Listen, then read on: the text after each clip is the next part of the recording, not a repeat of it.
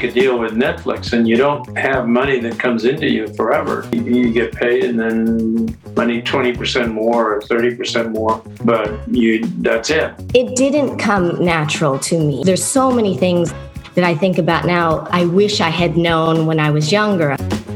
What I believe resonates with people, particularly now, is content that has some sort of meaning to it. It's more than just pure entertainment. And so suddenly MTV was the only thing, it seemed, in the whole world, and all of Hollywood and everybody else was taking their cues from this startup.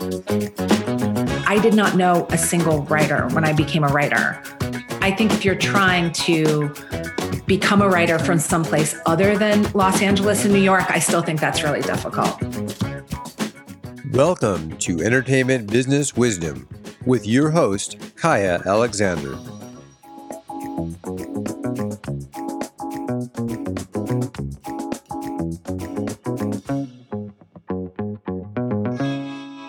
Hi, everyone, and welcome. I'm Kaya Alexander, host of the Entertainment Business Wisdom podcast. So happy to be here today with my special guest, Claudia Boutot. A seasoned industry insider, Claudia Boutot is founder of Red Raven Studio, a boutique publishing, strategy, marketing, and literary agency. Her vision contributed to the success of more than 120 New York Times bestsellers. She held leadership positions at a variety of major publishing houses, including HarperCollins, Workman, and St. Martin's Press. You can always find out more about her and what she's up to and work with her at redravenstudio.com. Welcome, Claudia. Oh, thank you, Kaya. What a thrill to be here. It's an honor. I'm so happy. I'm excited.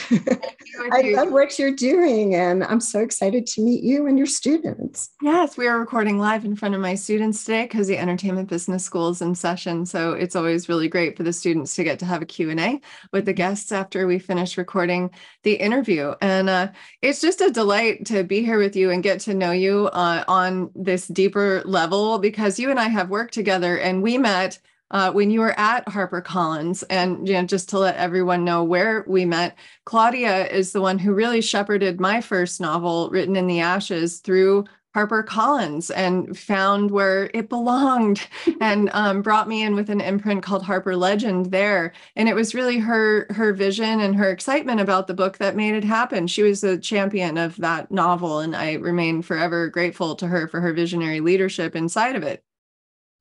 Well, that was easy for me because it was brilliant. And I'll never forget the moment we met. And me either. I was like ready to burst. I think I was like, 39 weeks pregnant or something. I could they put me on a stool. We were on a panel and they had stools for the panel. I was like, oh my God, if I get up, I won't get down. How am I going to get up? And that was so great. And then you heard about my book while we were talking on the panel, and then we chatted afterwards, and I gave you a copy and you were like, I'll read it. And I was like, I'll never hear from her again. And 48 hours, you got back to me. You're like, oh, I read it and I've already finished with it and I loved it. And I was like, what? Like, that never happens. You go through so many no's as a writer, so many no's before you get that yes. And you were my really big yes. So yeah, it was super, super deep love for you in my heart and gratitude, because I feel like you're the first person who really saw me and got the writing where not everyone else had. And it just takes one. It just takes one. Well, it does. And I think it goes to the notion of that kismet and being, I think persevering in your writing quest and writing and having the vision for it and not giving up on it, because there is going to be someone out there who at a moment unexpectedly will see what it is. We'll see the worth of it. And I think that is a message I think I like to say to all writers, because I know writing is such a tough road, and it's a solitary road, and you're in your room and your mind, and you're alone with your thoughts and a vision, and it feels very audacious to write something and put it on the page, whatever the medium is, whether it's books or film or whatever medium it is. It feels audacious. And then you have that moment to trepidation of putting it into the world. And the good thing is you're not alone, because every single writer goes through that. And so that's why it's wonderful to find a supportive group of writers, because I do think those overnight successes that you hear about, they take a long time. Yeah, 20 years to an overnight success. And I say that to every single writer, because it's like, that quest for fame can't be your quest. It has to be the work and the vision and wanting to express yourself. And that success will come when it's meant to. I love that. I love that. And you really are this visionary, champion of writers. And I have to commend your instincts, because your instincts, my gosh, I mean, that track record of all these books you've landed on the New York Times bestseller list. Mm-hmm. Talk to me about how you came into the world of publishing, your love of books, and how you found this path. Sure. Well, I think probably like most people who gravitate towards the creative fields, for me, my childhood was spent in a book. My nose was always in a book. And I think that's because a book can transport you into these other places. And I had a wonderful childhood. I grew up in Amherst, Massachusetts, and it was, a university town. And I grew up down the street from Emily Dickinson's house. And I used to kind of look at her house when I would go by and think, wow, I'm in the path of giants. Maybe I'll be the Belle of Amherst too someday. But I think that what attracted me to words was that it could transport you. So my nose was always in a book, and I always wanted to write and be in the world of writers and be in the world of ideas. And really, as soon as I could, I went to the place that I thought was the mecca of that. And right after college, I went to New York, because to me, like, there was nothing on earth like what could happen in my mind in New York, and that it would be a place where there would be people striving and creating and the energy to make things that matter. And I think that by and large, that was true. I mean, I think New York, when I got there, was a time of a lot of fun and excitement in the publishing world. There were big personalities and big characters and big books. And I was like, I'm going to be a part of this. Mm. And what was like your first job when you got there? Well, my first job was actually in women's magazines at Good Housekeeping. And it kind of took a segue, not a segue, but that was my first job. Yeah. And it was actually, I would call it my graduate school, because I was in the fiction books department, perfect. And then I was a staff writer, perfect. And it really gave me an education on, writing succinctly, writing to an audience, thinking about an audience, which, I wasn't in my garret writing my poems. I was writing for someone who's going to read it. And what do they want to read? And what do they want to hear? And after a while, I just felt that being in the magazine world felt very market researched. Mm. And so I wanted a bigger scope of creativity. And of course, I always loved books. So my first job in book publishing was at Scribner's. Yes. And it was a crazy, wonderful thing, because... Am I right in remembering that Max Perkins was at Scribner's? Max Perkins was, of course, before me, please. That's all we know. The legendary Max Perkins was at Scribner's. But when I got there, Scribner's was actually in the Scribner's building on Fifth Avenue, which was it's long gone. It became a Sephora, it became a Benetton. I don't know what it is now. But at that time, it was a bookstore, and the offices were above it. And it was very romantic to my mind as a young publishing person, because they did keep the office of Maxwell Perkins. And he was the famous editor for Hemingway and Fitzgerald and Edith Wharton and all like these luminaries. And so to me, it was like I arrived in this rare world, and you could take a peek into the office, which they kept. It was all wood paneled and whatnot. But my most exciting time for me at that was one day at lunchtime, I was able to go up into the attic of the building where the old files were. And they let you go up there and just like imagine like actual physical files, filing cabinets filled with, ancient letters from all of these authors. And I'm like looking through the files. I want to see this movie right now. I was like so excited. And I found Edith Wharton's file. And to me, she was one of the heroes of my writing. I loved The House of Mirth. And I just thought she was a very modern writer for a very old writer. Anyway, so I'm digging through her file and I'm pulling out a letter. And the thing that got me was it was a letter of complaint. And she's like, "Where's my advertising? And why aren't they advertising my book more?" And I'm like, oh my gosh, she was like a real life person. And she really cared about things in the world. Right. And she wanted her book advertised like all my other authors did.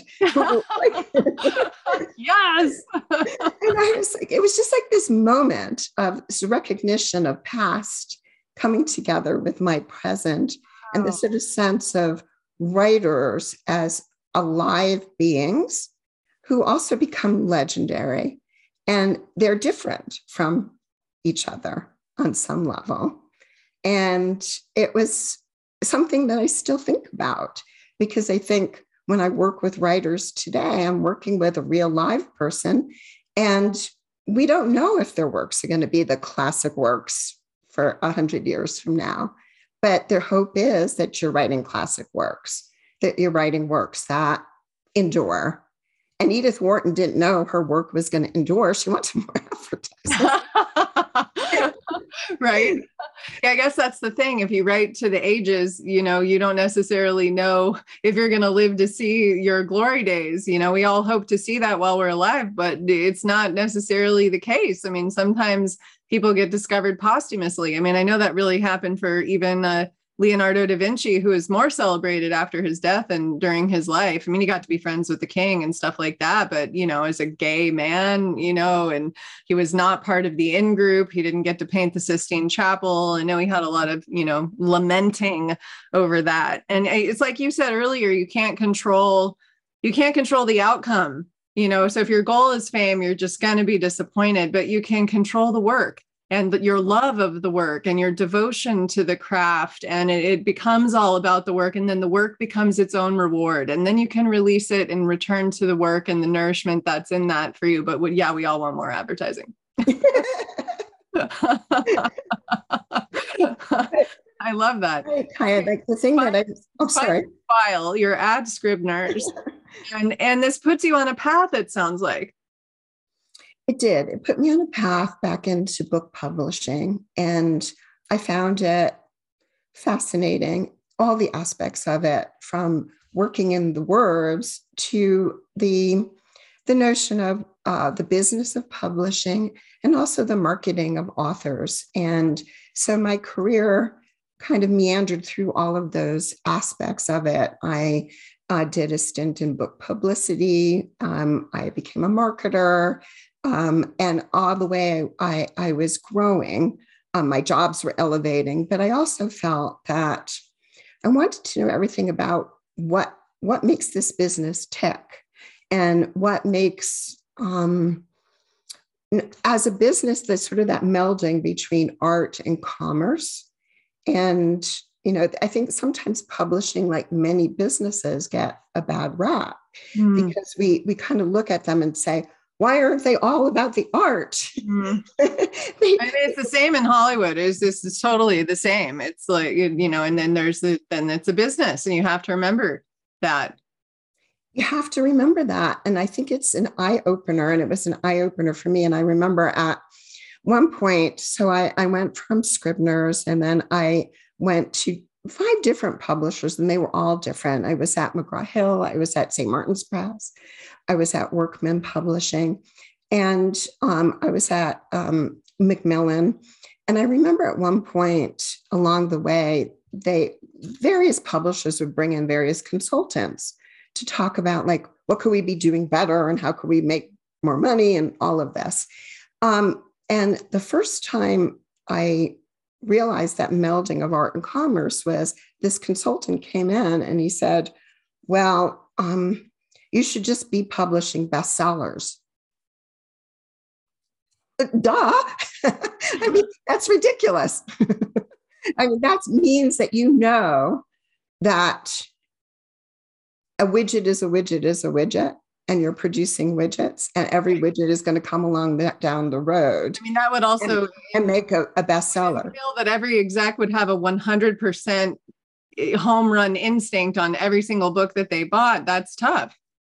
Well, I mean, I think the meaning is that many books come into the world that may be very commercially viable and become bestsellers.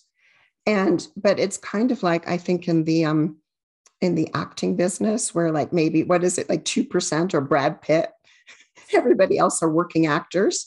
2% might be the big bestsellers, but everybody else can be working writers. Yeah. And so from my takeaway was, how do I make a business of working writers? And how do I make a business happen so that the publishing company is a business and the writers themselves are a business? And so for me, was sort of my journey. And it came to fruition when I ended up working at HarperCollins, and they kind of lured me from New York, which I never thought I would ever leave, the New York mecca of publishing. But they lured me to the West Coast, and I was very lucky and glad that I did leave and go there, because I think it opened my mind to the notion of how there's brilliant thinking all over the world. There's brilliant writers, there's brilliant business people. And there is, of course, that sense in the West Coast of open and maverick thinking. And for me at that company, I was able to be a more maverick thinker. And it was very, very creative for me. But so I became an associate publisher and then a publisher. And as a publisher, you're kind of looking at the top of the whole business. And to me, that was a very fulfilling role, because I got to propel careers, but also make sure the business hummed. So love that. Explain that just for a moment, in case anyone listening doesn't really understand that a publisher is a person inside of that publishing house. Tell us a little bit about the inner workings of that. Sure. So in the publishing company, there's a lot of different roles, and as management leadership roles, and there's kind of the corporate management, which would be, the corporate boards or the chairman, but then running the individual publishing units is an actual person who is called a publisher. And that person's job is it's sort of left brain, right brain. It's being the person who greenlights the projects. So, ultimately, it's a committee that greenlights the projects, but it comes to the desk of the publisher to give the final nod. And that person has to have an instinct about what the market is interested in, the quality of the work, the platform of that writer. They have to have an instinct about it, because in truth, publishing is a very instinctual business. Mm-hmm. But that also they're the business manager of that business. So they need to make sure that the business actually performs. And so when I was a publisher, I used to say that I was like a venture capitalist, because I would look at whoever I was going to greenlight in terms of their projects as each little individual investments, individual businesses that had to grow on their own and then contribute to the whole business. Yes. So very similar in TV and film for that's the development exec role. And the development execs are reading the scripts, deciphering, which ones are appropriate for the market, which ones they think will do well, whether it's streaming or at the box office, and, and ultimately which ones they love, which ones, bring out a song in their heart on some level, whether you love horror or you love, adventure, rom-coms, this one made me really excited. I see it. And I imagine that for you, there has to be that too, that love of like, oh, I really believe in this one. I think it's absolute. I mean, I think you have to be in these businesses, you have to have passions. Mm-hmm. It's a passion business. It's a relationship business. It's a passion business. It's also a personality business. No doubt. And it's always filled with very big personalities, which is interesting and fun and crazy and all of those things. But I think you have to have passion. And so for me, my passions changed over time as I was going through my journey through publishing.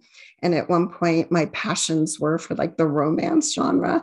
And I actually ghost wrote a romance novel and, wanted to be in that like world. And then it changed to wanting to be in more sort of serious literature. And then it changed to be more in the nonfiction, what I would call sex and shopping books. And then over time, what I started to realize for me was that I really loved what I would call prescriptive narrative nonfiction. And that in the spiritual or personal growth categories. And that was the category I was lucky enough to work in when I was at Harper. And it was a perfect melding for me of what my heart loved and what my business wanted me to produce. So you do have to have that. And if you would look in the publishing world, you'll see there's definitely silos. There are people who only do cookbooks. There are people who only do romance novels. There are people who only do, thrillers. There are people who only do political books. It's because it's their passions and they can bring the right lens to that project. And they can also be in the right zeitgeist with it. That makes so much sense. That specialty, you have to have that specialty, passion and love. I managed bookstores for a while in my 20s. I managed Malibu Books and Company for a couple of years in my early 20s. And it was like maybe my favorite job ever. So great. I loved it so much. And you remember the era of Crown Books? Crown Books put our little indie out of business. And I ended up moving to Dutton's, which was a legendary bookstore on San Vicente Boulevard in Los Angeles. And we just had the most incredible, the people who were there, it was almost like we had the Great Library of Alexandria, because the people who were there were like world experts on their sections, even just the staff, they're just these incredible experts on film, television, on cookbooks, fiction. People would come in from all over the world just to talk to the staff, collect reads, buy Christmas gifts. It was always so meaningful. Hey, I want you to tell us about some of your accomplishments, especially while you were at Harper. Tell us what you're most proud of.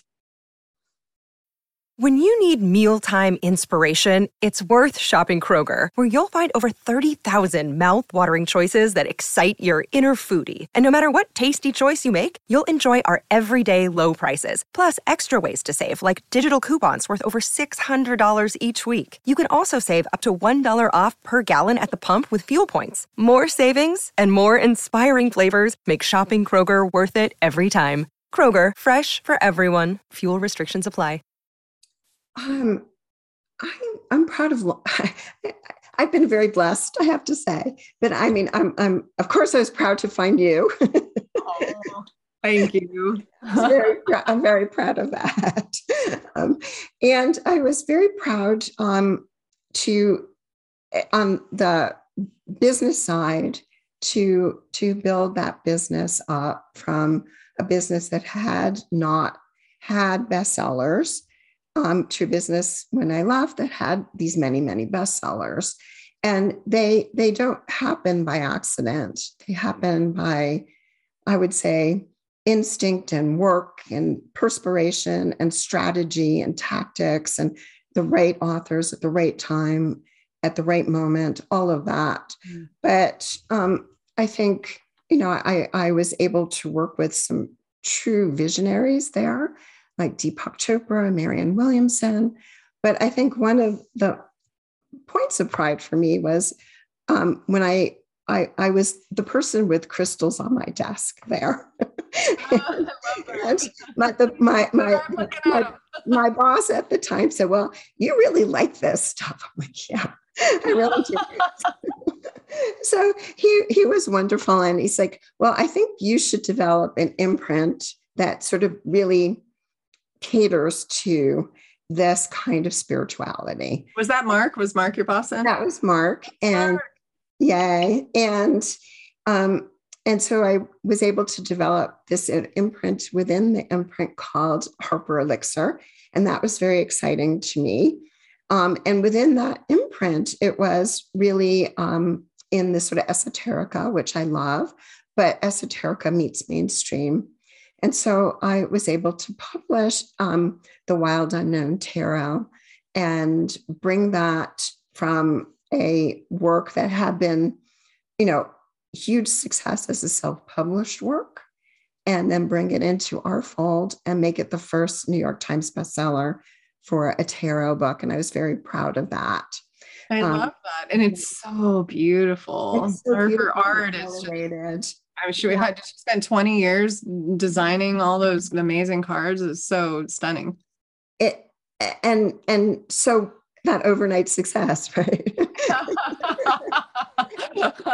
and so well deserved. But I also was very proud to work with Dr. Alejandro Younger and his book Clean, which also introduced our whole division into the wellness genre. And so I've had some lovely people that I've worked with, that I've got to work with. But I have to just tell you one thing, because I think it's related to your entertainment world. When I was I was thinking about books that are either films or books that I've worked on that are films, or books, celebrity books. And so one book that came to mind was I worked on Donnie Brasco. And that book, which is older now, but it became a film. Yes, but it was such an interesting thing to be on my end of a book in which there was this mafia hit out on this FBI agent. And it was really true. No. And so here I was, little publishing girl, didn't think I was going into a dangerous profession at all. So I really want to see this movie. Joe Pistone, who was Donnie Brasco, he would come to our office to meet with me, and everybody in the office would clear out. And I'm like, wait a minute. My life on the line. What? To come by like all these secret ways and passageways and routes and whatnot. And then when at that point, I was a publicist. I was the publicist on the book. And I had to do all the publicity for the book from a secret location. And then later on, of course, it became this big film. And I think just these moments in where your life is tied to an author whose life is tied to a film, a book, and, your little role in it. And, it's sort of my little story of my little role in that. And, I just think in your business, as you're creating these things, there's going to be a lot of people who have their little fingers in it, and they'll have memories of those campaigns or that book or that project that they take with them. Oh, absolutely. It's so true. And, I've been working on the adaptation of my novel as well. So maybe we'll end up getting that out into the world. I love it. It's such a joy. And these things, they have a life and a timing of their own that we can't control. That's beyond us. And when it's meant to hit, it's meant to happen. It will. I'm so curious about The Alchemist, because I don't think we've seen a movie for that. And I know that was a book that you were part of at Harper, weren't you? Yes, I was. It's interesting. It was I think at various times there's been various people who've wanted to develop it. I don't know why it hasn't come to fruition. I think at one point there was a Lawrence Fishburne connection to it. But for The Alchemist, I think, again, it's such an interesting story because that book had a hard journey in its own way. I mean, obviously it's brilliant, but not everyone, people don't always see the brilliance of something at the start. And I wasn't there at the company at the time it was acquired, but I understand that it only slipped through by like one vote. Oh, wow. That, it was like, what? It's kind of this parable, and how will we market it and what will we do with it? Because publishing people have to think like, how are we going to find the audience for that book? And when I got to the company, the book had been kind of a cult favorite, but not a bestseller yet. And so it was my goal to help make it a bestseller. And one of my goals was to get it on Oprah. And I remember at the time, I was the director of publicity when I first joined, and I would go to Chicago, meet with the Oprah people. And I'm like, please, please, it's brilliant. Your people, it's brilliant. And it took a lot of no's, no, until one day Oprah finally was like, oh, this is brilliant, And so again, going back to perseverance and a lot of people whose fingers are in the pot, stirring things up. And then eventually Oprah did interview him, and it did become a bestseller. And now it's perpetual bestseller and, well-deserved. Yeah, it's so interesting. I was just thinking of Shantaram as you were talking, which was another one of those, cult favorite spiritual books set in India that we passed around. And even when I was a development exec at Inferno, there was a team of us who knew, I think at the time, Johnny Depp had the rights. And we were like, oh my God, we've got Shantaram has to happen. And there was, producers coming through, and all of us development execs at various companies were always picking up the phone going, does he still have the rights? Is there a script yet? What's happening with it? And I just heard that I think it's coming out next year. I haven't even looked it up on IMDb yet, but someone just rang me and said, hey, Shantaram is finally happening. And that's like, okay, wait, if you go back, okay, so maybe 18 years to, and I looking at 20, make that film or series, whatever they're making out of it, it's going to be really cool. It takes so long sometimes. And it makes me think of and you were involved in this in the way of The Peaceful Warrior. Oh yeah, absolutely. And I worked with Dan on his next book. Yeah, that book was one of my recommendations because I loved it so much. And he really wanted to make, in his heart, he really wanted to make movies that crossed over between spiritual and mainstream. And it's so hard to do, to find one that's going to cross over to the mainstream. The Celestine Prophecy did not.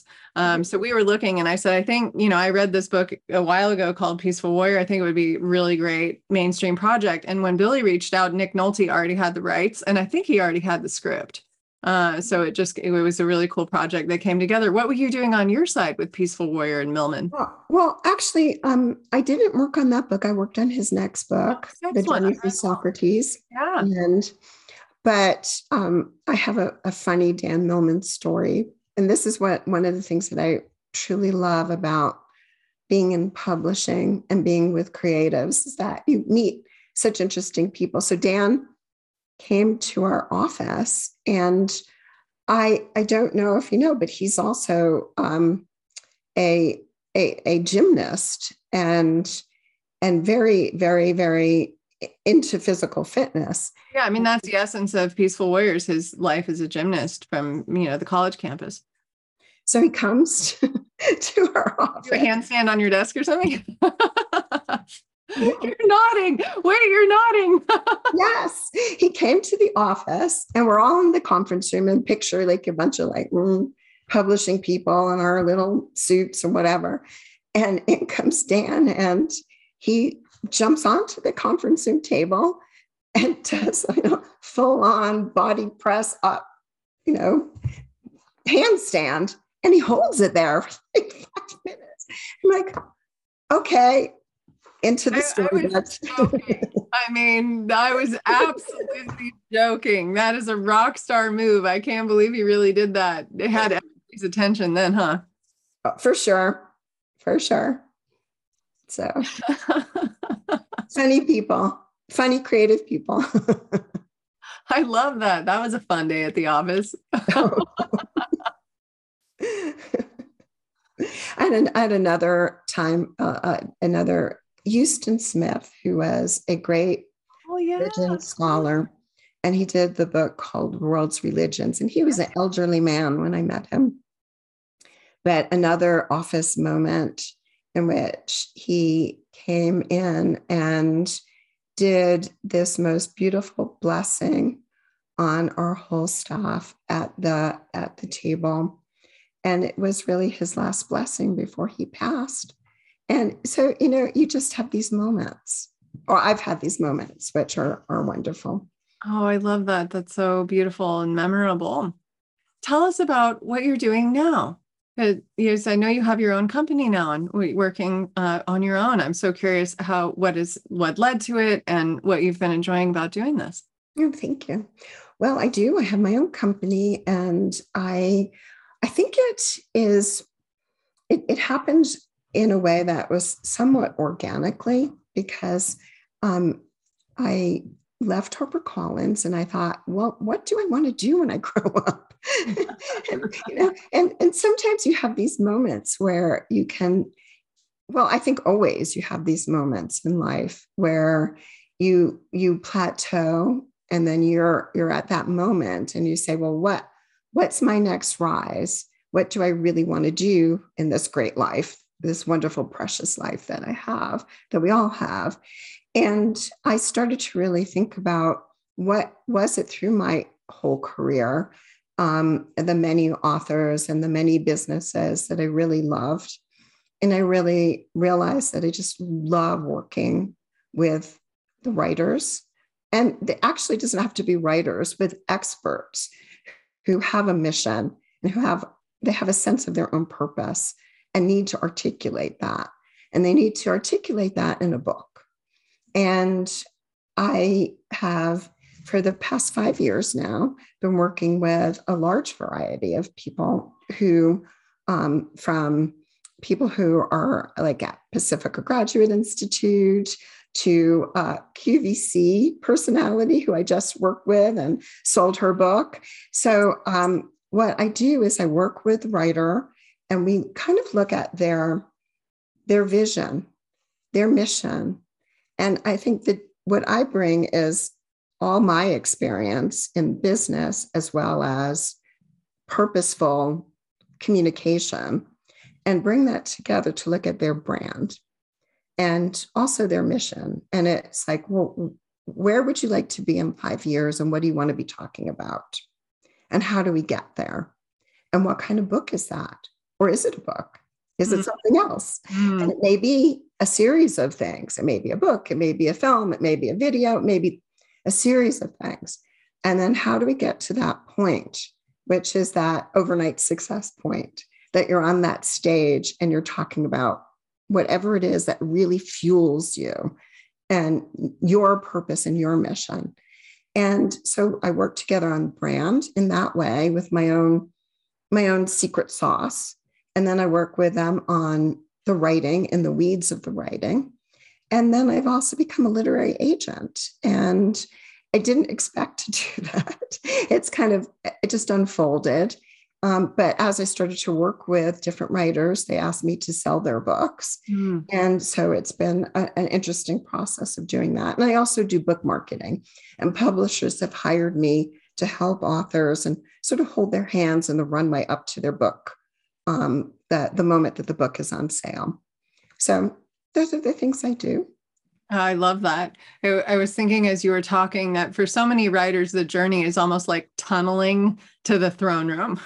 You're just so head down, you've got this mission, but it's like it feels dark.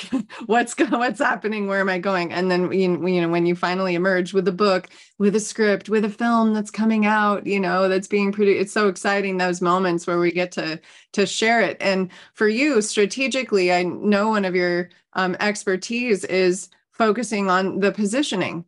The positioning of how do you get that particular book to be in the right place and find its audience. Can you say a little bit more about that? Because I think finding audience is so key. And it is next week, what I'm focusing on for the students in the Entertainment Business School is building their audience.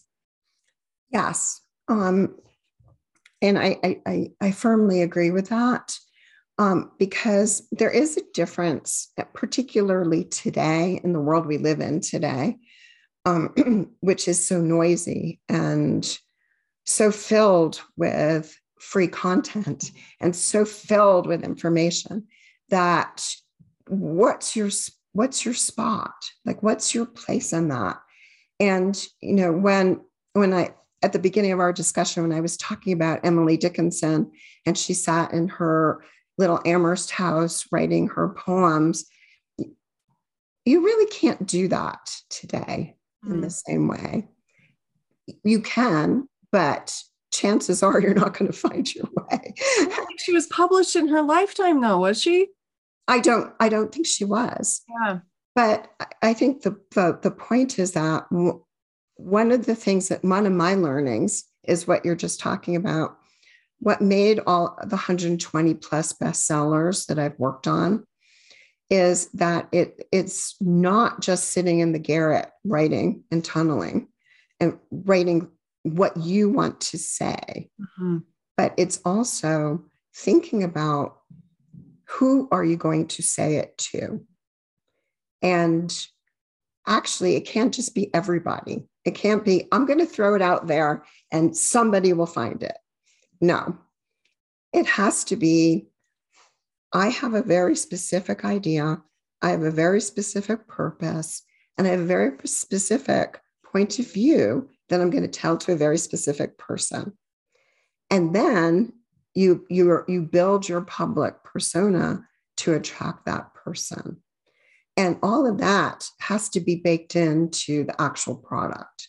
And that's not to say the creative process shouldn't be wild and creative and, but then I say, okay, you do that first draft, done. Now you come back in and you think about what is this with discipline? What is the discipline of taking it through from start to finish so that it actually speaks to a person and they're going to use it or they're going to read it and they're going to love it.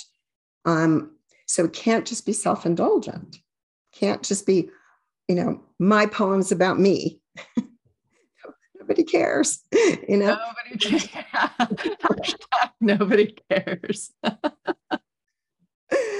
And, I know that's harsh. I know it's harsh. But we're all so much more interesting to ourselves than we are to other people when you think about it. And unless you're Brad Pitt, nobody's buying your autobiography. Right.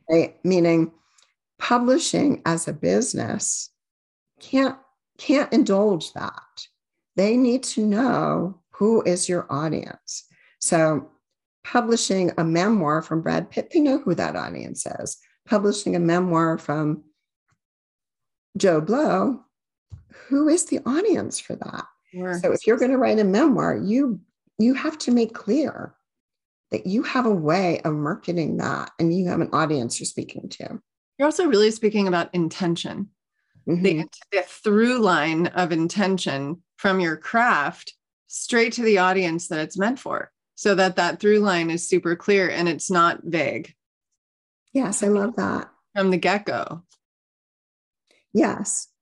I sometimes coach people to think about if they're really confused about, well, I'm not exactly sure, who it would be. For a lot of writers, sometimes your audience is your younger self. You're writing the thing you wish that you could have read or seen on screen 10, 20 years ago that wasn't there for you when you needed it, in which case then you know who your audience is, because there's so many other people out there like you who feel that way, and you can just write for them. Yeah, I think that's a great exercise to write to your younger self or to write to someone that you know in your demographic. Oh, that's a good point too. Like an avatar, thinking of your person. So like what for you, yes. Mm-hmm. Like almost like letter. I thought of Letters to a Young Poet as you were thinking about that Rilke. It's so beautiful because here's these letters, from this legendary writer to another young writer saying, here are the things to keep in mind. And that book has been, held to the hearts of so many writers over so many decades, because it's like, well, he wrote it for me. And even though those letters were for the one person he was writing them for, it has rippled through time for so many other young writers who needed those words. Yes, very well said. I think that's right. And, I encourage anyone who's writing, this is like the left brain, right brain thing, as you're writing, then also do that exercise. And I do it with all my writers. Who is that audience and what is that avatar? And I go through that. And I think that it's a very worthy exercise because it gives you clarity. And then you start to realize, oh, it is that young poet, or it is, any avatar that you might want to think about. Absolutely. And the young mom, the queer teen, the aspiring business person. There's so many different, avenues where people are searching. They're searching for something. They're searching for their answers. They're searching to feel like they belong. And so many of us found that we belong through literature. And also through screen too. Yeah. And I think to your point about writing for the other so that it's where they belong. So it is expressing yourself and maybe expressing what you might have wished, but at the end, it's going to land on somebody else. And so that's the duality of it. And keeping that in your heart as you're writing or filming or creating, because there is that duality. And I always think that for me or for any editor, like I'm the first best reader, meaning I read from that perspective. How is this sitting on me? Is it speaking to me? Is it hitting me? Do I get it? Does it mean anything to me? Because I think, and this will sound crazy, but I really believe this, that buying anything, books, music, it's a selfish act. I buy a book because it's going to be something for me. It's going to help me. It's going to educate me. It's going to entertain me. It's going to delight me. It has to be about me, the reader. And so that, going back to the platform or the audience, that's the audience. I love that. Words of wisdom, Claudia Boutot. Thank you so much for being with us today. If people are looking for you, where do they find you? You can find me on my website, redravenstudio.com, and contact me there. I'd love to hear from you. Thank you so much for being with us today. Thank you.